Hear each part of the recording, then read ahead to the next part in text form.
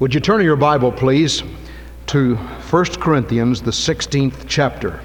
1 Corinthians chapter 16.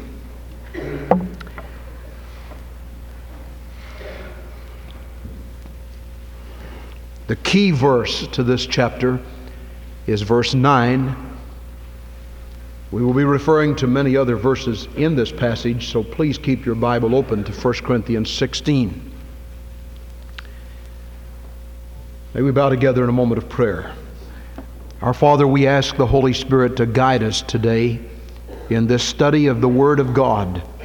We thank you for all the beautiful songs and the melodies and the impact of God's people meeting together.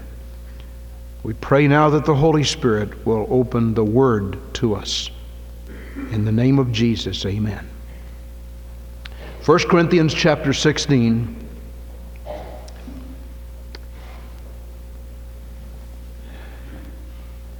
I want to read verses 6, 7, 8, and 9.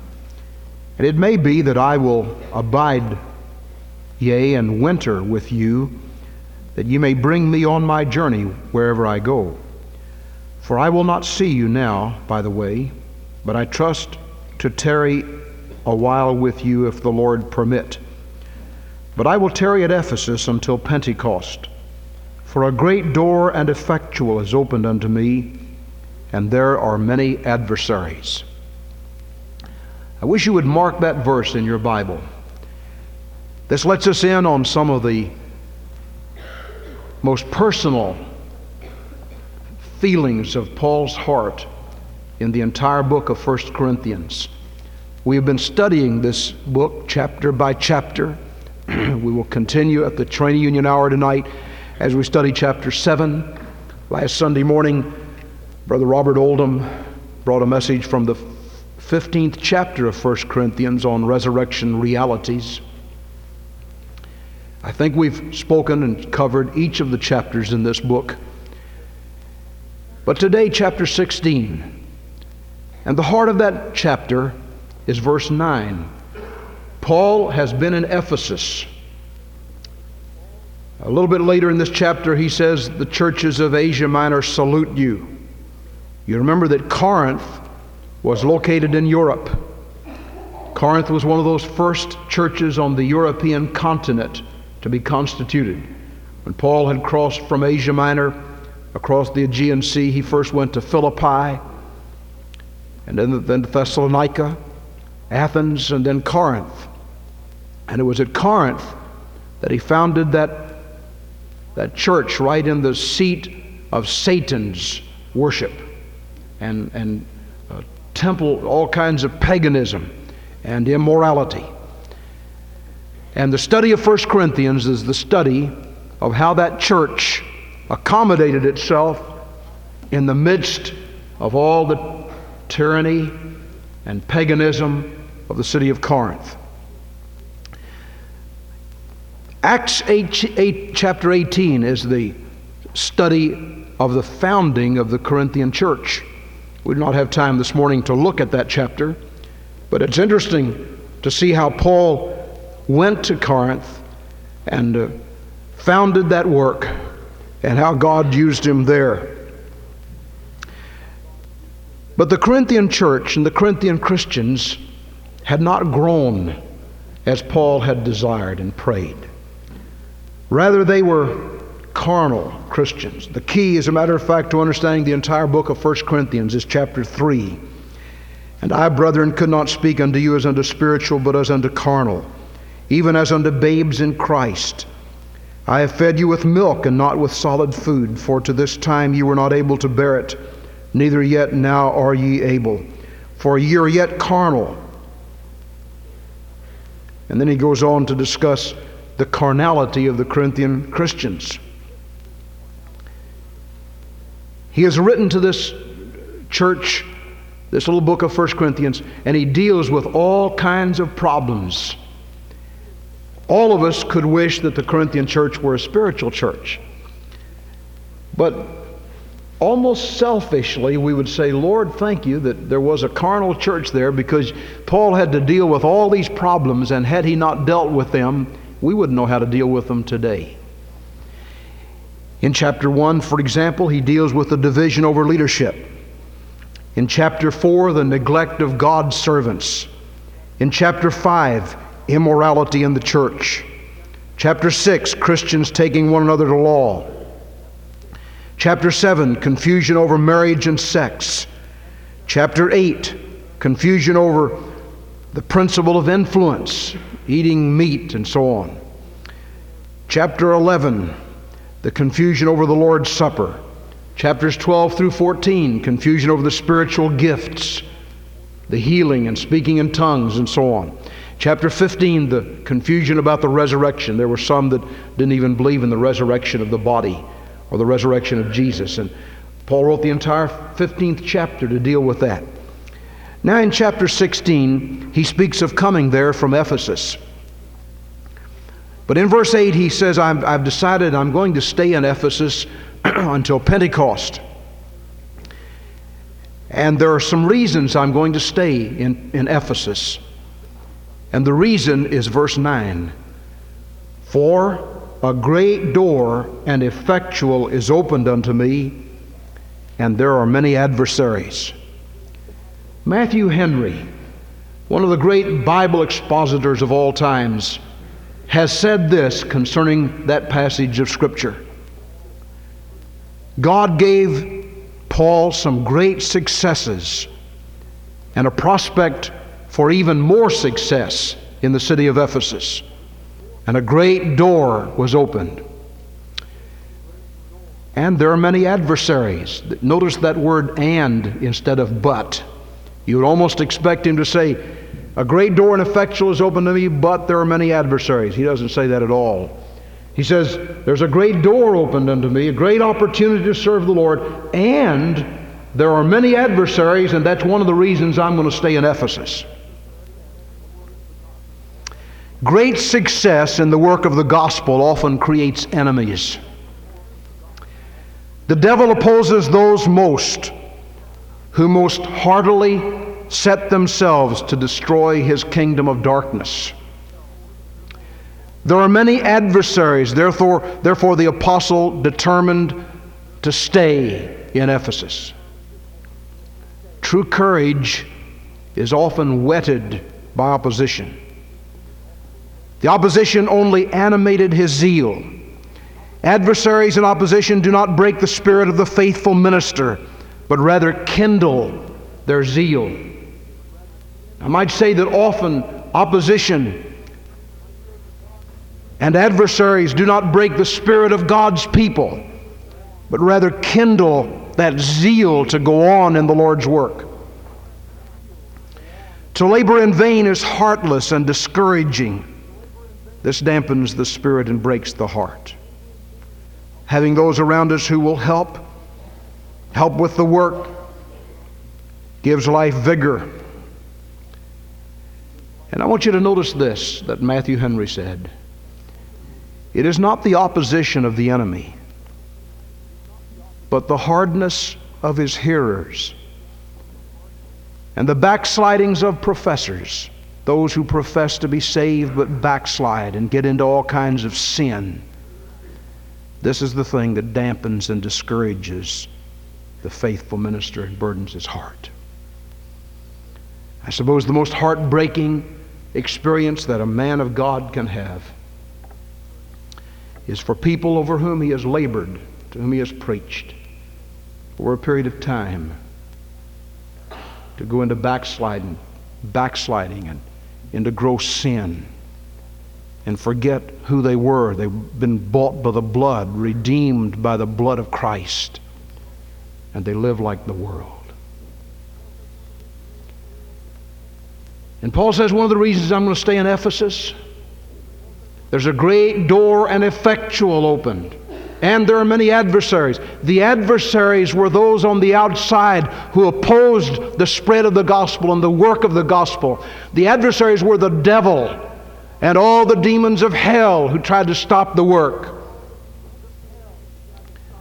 But apparently at Ephesus, the adversaries were not within the church, they were outside. And somebody has said not all the water in the world can sink a ship unless it gets inside. And the most insidious dangers that come to a church are not the ridicule and criticism that comes from the outside, but when Satan gets into the people on the inside and begins to take their eyes off of God and destroys their spiritual anchoring and mooring, and they go down in spiritual defeat. And that's the thing that hurts the influence of a church.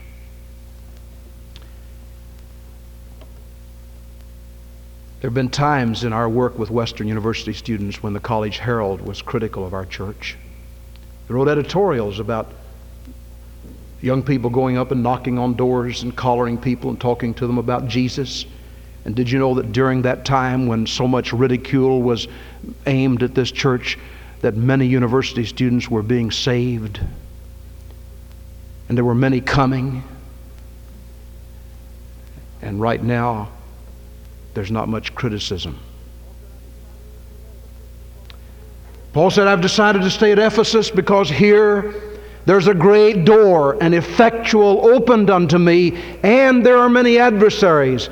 The adversary, the devil, works most when the work of God is in the hearts of God's people and they're concerned and doing something about the gospel.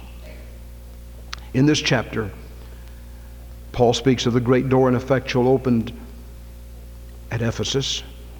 And he says, this is the reason I'm going to stay. And he discusses 4 areas that he has in mind.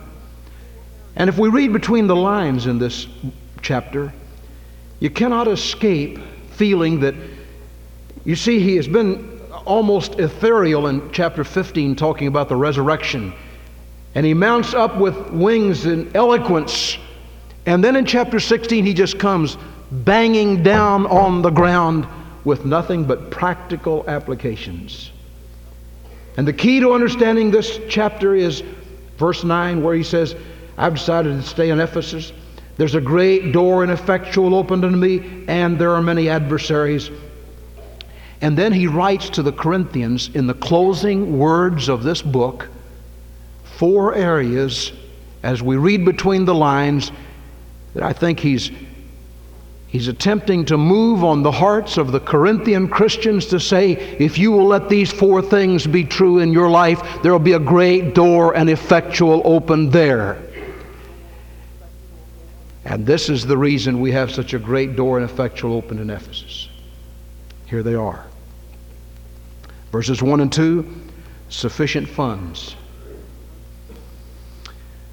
Verses 10 and 11, 15 to 18, serious companionship in the gospel. Verses 13 to 14, the stance of loyalty and faithfulness on the part of the people. And verse 22, a total sellout to the Lord of glory. Let's look at these for a moment. Verses 1 and 2, he says, here at Ephesus there's a great door and effectual opened unto me. And it's almost as if he were trumpeting a message to say at Corinth, the same thing can be true if there will be, number 1, sufficient funds. Notice this now concerning the collection for the saints. As I have given order to the churches of Galatia, even so do ye. Upon the first day of the week, let every one of you lay by him in store as God hath prospered him, that there be no gatherings when I come. Paul says it takes money to do the work of the Lord. It takes money. It takes money. Christians at Ephesus were not wealthy. The Christians at Corinth were not wealthy. Paul never built his ministry on some wealthy people. He said, here's how to do it. Upon the first day of the week, Sunday, let every one of you, not just deacons, not just Sunday school teachers, not just adults, not just those who have big jobs, but every one of you, lay by him in store as God hath prospered him. If I understand that passage correctly, it speaks to every Christian, every member of the church, boys and girls in the junior and primary department. When you become a Christian, you give your heart to Jesus, and then you come and confess Christ openly, and you follow him in baptism, you become a member of His church. Some of you have been saved, but you have not yet been baptized.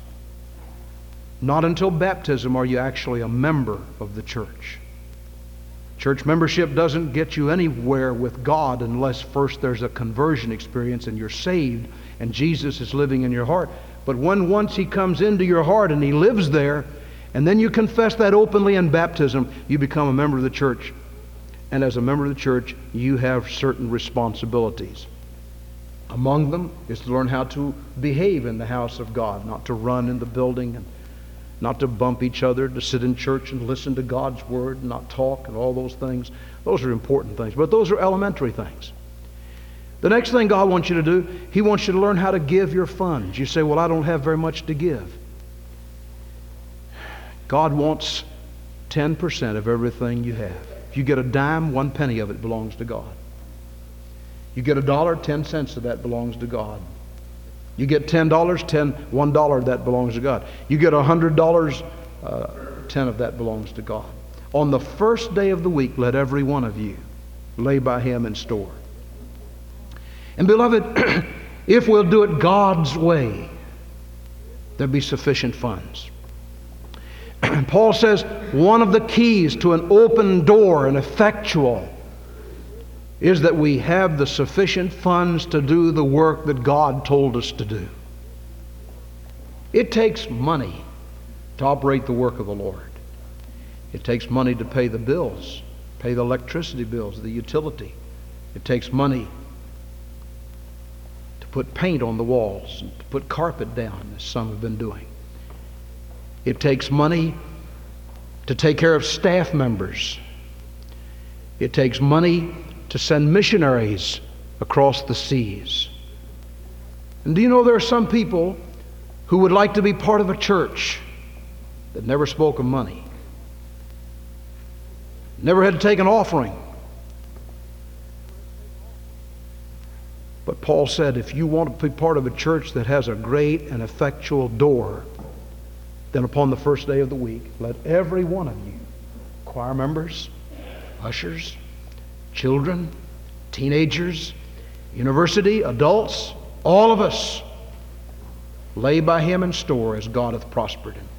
That there be no gatherings when I come, be no embarrassment to the church, to the work of the Lord. I think the Holy Spirit is leading Paul there to refer back to Malachi 3:10. Bring ye all the tithe into the storehouse, that there may be meat in my house. Prove me now herewith, saith the Lord of hosts, if I will not open you the windows of heaven and pour you out a blessing, that there shall not be room enough to receive it.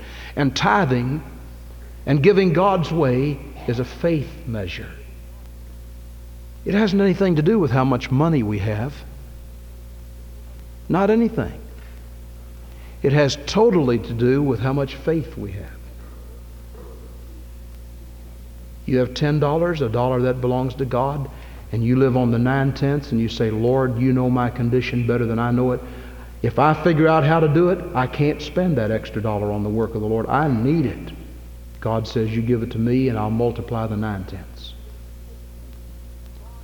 And you see, that's a faith measure. And God is waiting for a people with great faith. Not people with great resources, but people with great faith. And this is what Paul is saying. He says, I've decided to stay at Ephesus till Pentecost. There's a great door and effectual opened. The same thing can happen at Corinth if you do what God says to do. And when he writes his second letter to Corinth, in chapters 8 and 9, he outlines principles of stewardship that are worthwhile studying. Now, secondly, in verses 10 and 11 and verses 15 to 18, notice this. Now if Timothy come, see that he may be with you without fear, for he worketh the work of the Lord as I do also. Let no man therefore despise him, but conduct him forth in peace, that he may come unto me. For I look for him with the brethren. And then verses 15 to 18, and I beseech you, brethren, you know the house of Stephanas, that is the first fruits of Achaia, that they have devoted themselves to the ministry of the saints, that ye submit yourselves unto such, and to every one that helpeth with us and laboreth.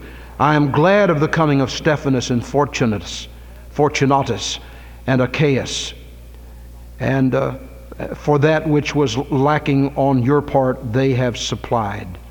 For they have refreshed my spirit and yours, therefore acknowledge them that are such. I think the second thing Paul is saying concerning that great and effectual door that is open at Ephesus, and he says the same thing can be true at Corinth. Not only will there have to be sufficient funds, but secondly, there has to be serious companionship in the gospel. It is hard to go it alone. Paul said, I'm not doing this alone. Timothy is with me. And he mentions some others who've been in the work with me. He says, I commend them to you. Now, here at Ephesus, they've been treated royally. Over at Corinth, you treat them royally. There needs to be companionship in the work. Serious companionship. Here at Glendale, I thank God for our staff, for those who serve in the office. Mrs. Paisley, Miss Retha Clevenger, Mrs. Oates, Miss Carol Peacher in our elementary work and the school work, Brother Jim Yates and all the teachers, Brother Jim in our music and all the teachers in the school, Brother Johnny Deacons in our bus ministry, in the outreach and the mission. Brethren, the work that God has given us demands additional staff members, companions in the labor. Companionship in the labor. We need a church administrator who will stand in and help get the administration of this work, the great work God has given us to do, going like it needs to go. We need a church administrator.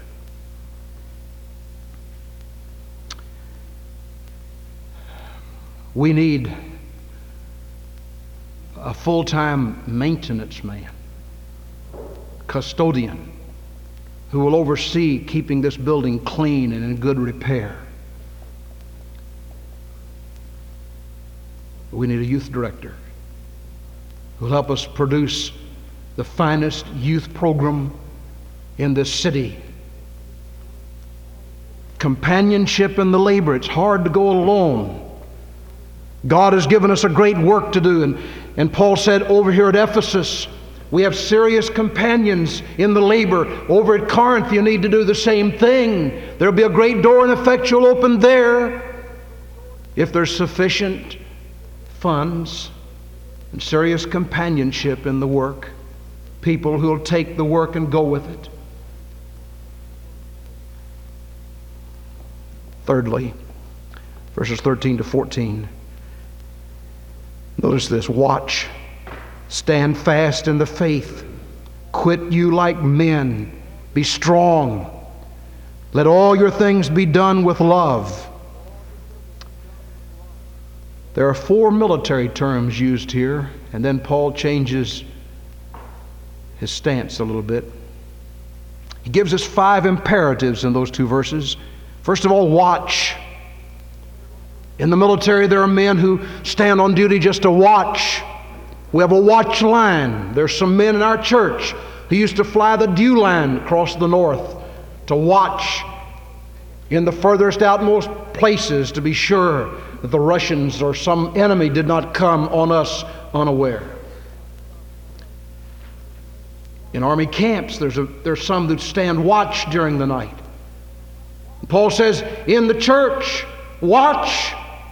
We need men and women who will watch for the devil, who will watch for the adversaries, who will watch, stand watch, be on guard. If we're to have a great door and effectual, we need these kind.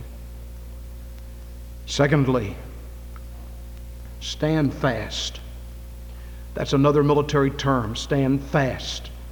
You can't be mealy-mouthed. You can't fall to every wind of doctrine that blows.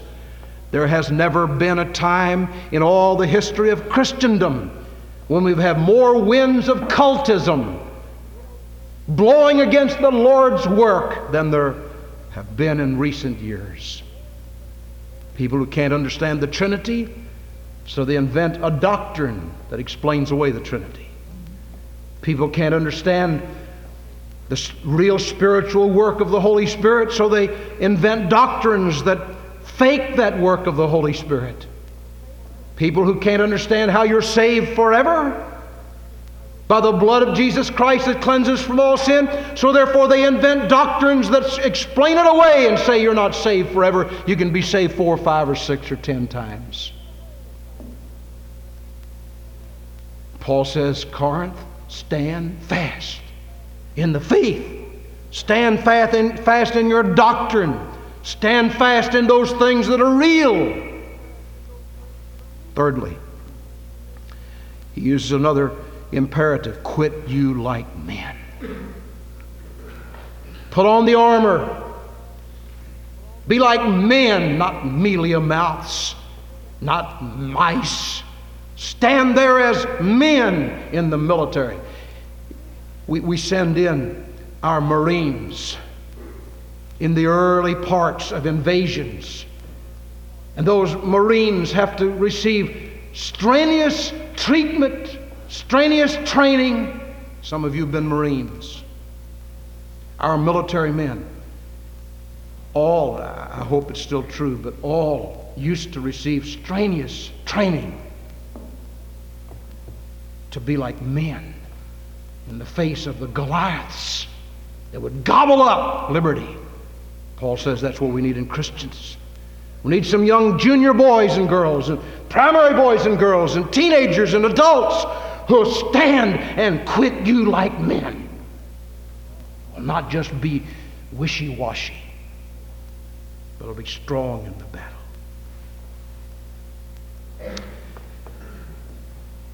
And then he uses that term, be strong. Exercise your muscles spiritually. The only way you can ever develop muscles is to exercise. The only way you can learn to play ball is to play ball. The only way to learn to swim is to swim. The only way to learn to drive on ice is to drive on ice, incidentally. Don't be afraid of it. Just don't use your brakes, gear it down with your gear. Just learn how. And then he closes, he says, be strong. Be strong in the work that God has given you to do. Don't give up the ship. Don't have a quititis attitude. Be strong in the assignment that God has given you to do, Corinth. And then he caps it all off. He doesn't use a military term next, the 5th term in verse 14. He says, with all the things I've asked you to do it all with love. Do it all with love. You cannot fight Satan, the battles with Satan's tactics. You have to use God's plan. Do it with love. Do it with love. I want to appeal to God's dear people at this place to accept those terms. Go home and study it this afternoon. Ask God's Holy Spirit to speak to your heart. We have people that fall for anything. They don't stand for convictions. They don't stand for things they know to be right. We have a whole generation of people that live by feelings. If it feels good, do it. God never told anybody to do that. There has not one word of Scripture that tells a Christian to live by feelings. If you like going to church, go. If you don't, stay home. Feel like having sex outside of marriage? Do it. It's fun. If you don't, leave it off. God never said that. God said there are some prohibitions. Be strong. Build your life on the work and word of God. God will bless you for it. Then last of all, he says to these Corinthian Christians in verse 22, if any man love not the Lord Jesus Christ, let him be anathema, maranatha. The word anathema means cursed. Maranatha means the Lord is at hand. Now I take from that verse, and maybe I take a little bit of liberty, I think what Paul is really saying is be totally sold out to Jesus Christ. Sell out to the Lord. Give Him all you have. If you don't love the Lord, quit faking it. Quit being a pretender. Come out with what you really are. If you do love the Lord, remember the Lord is at hand. He's on His way. He's even at the door. He's coming again. I don't know when. I don't know the hour. Maranatha, Maranatha. The Lord is at hand. Jesus is coming again in light of His glorious coming. Sell out to the Lord. Nothing short of a total sellout to the Lord of glory is sufficient in times like these. Nothing.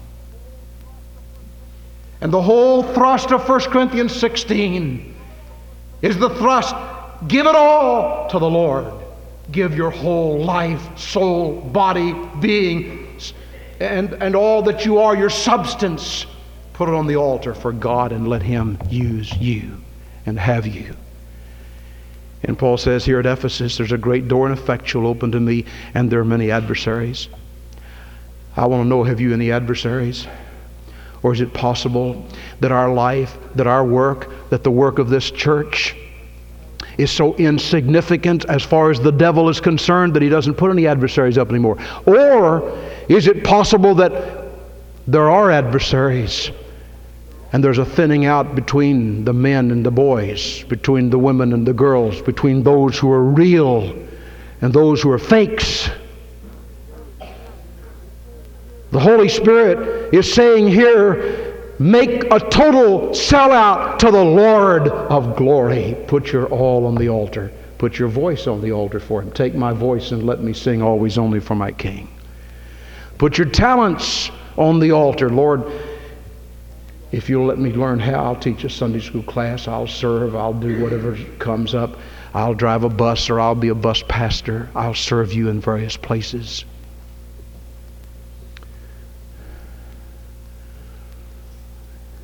Oh, listen, I wish I could call us all close together as just a little family of the church and say, listen, don't be so satisfied to just come to church on Sunday morning. Come back on Sunday night. Be in training union, trained to study to show yourself approved unto God, a workman that needeth not to be ashamed, rightly dividing the word of truth. A lady called me on the telephone some time ago, and she had been taking lessons from the Jehovah's Witnesses, and she was asking certain things. She's a member of our church. And she said, I just never did study this. Somehow you don't teach this at Glendale. Oh, I said, we study it in training union. I said, you've had these studies. You've given your time to study with the Jehovah's Witnesses. When did you give time to come and study in training union, to study to show yourself approved unto God, a workman that needeth not to be ashamed? Oh, my friend, don't be satisfied to just come on Sunday morning. Be back at the night services. Be here on Wednesday night to pray with your church. And let it be said,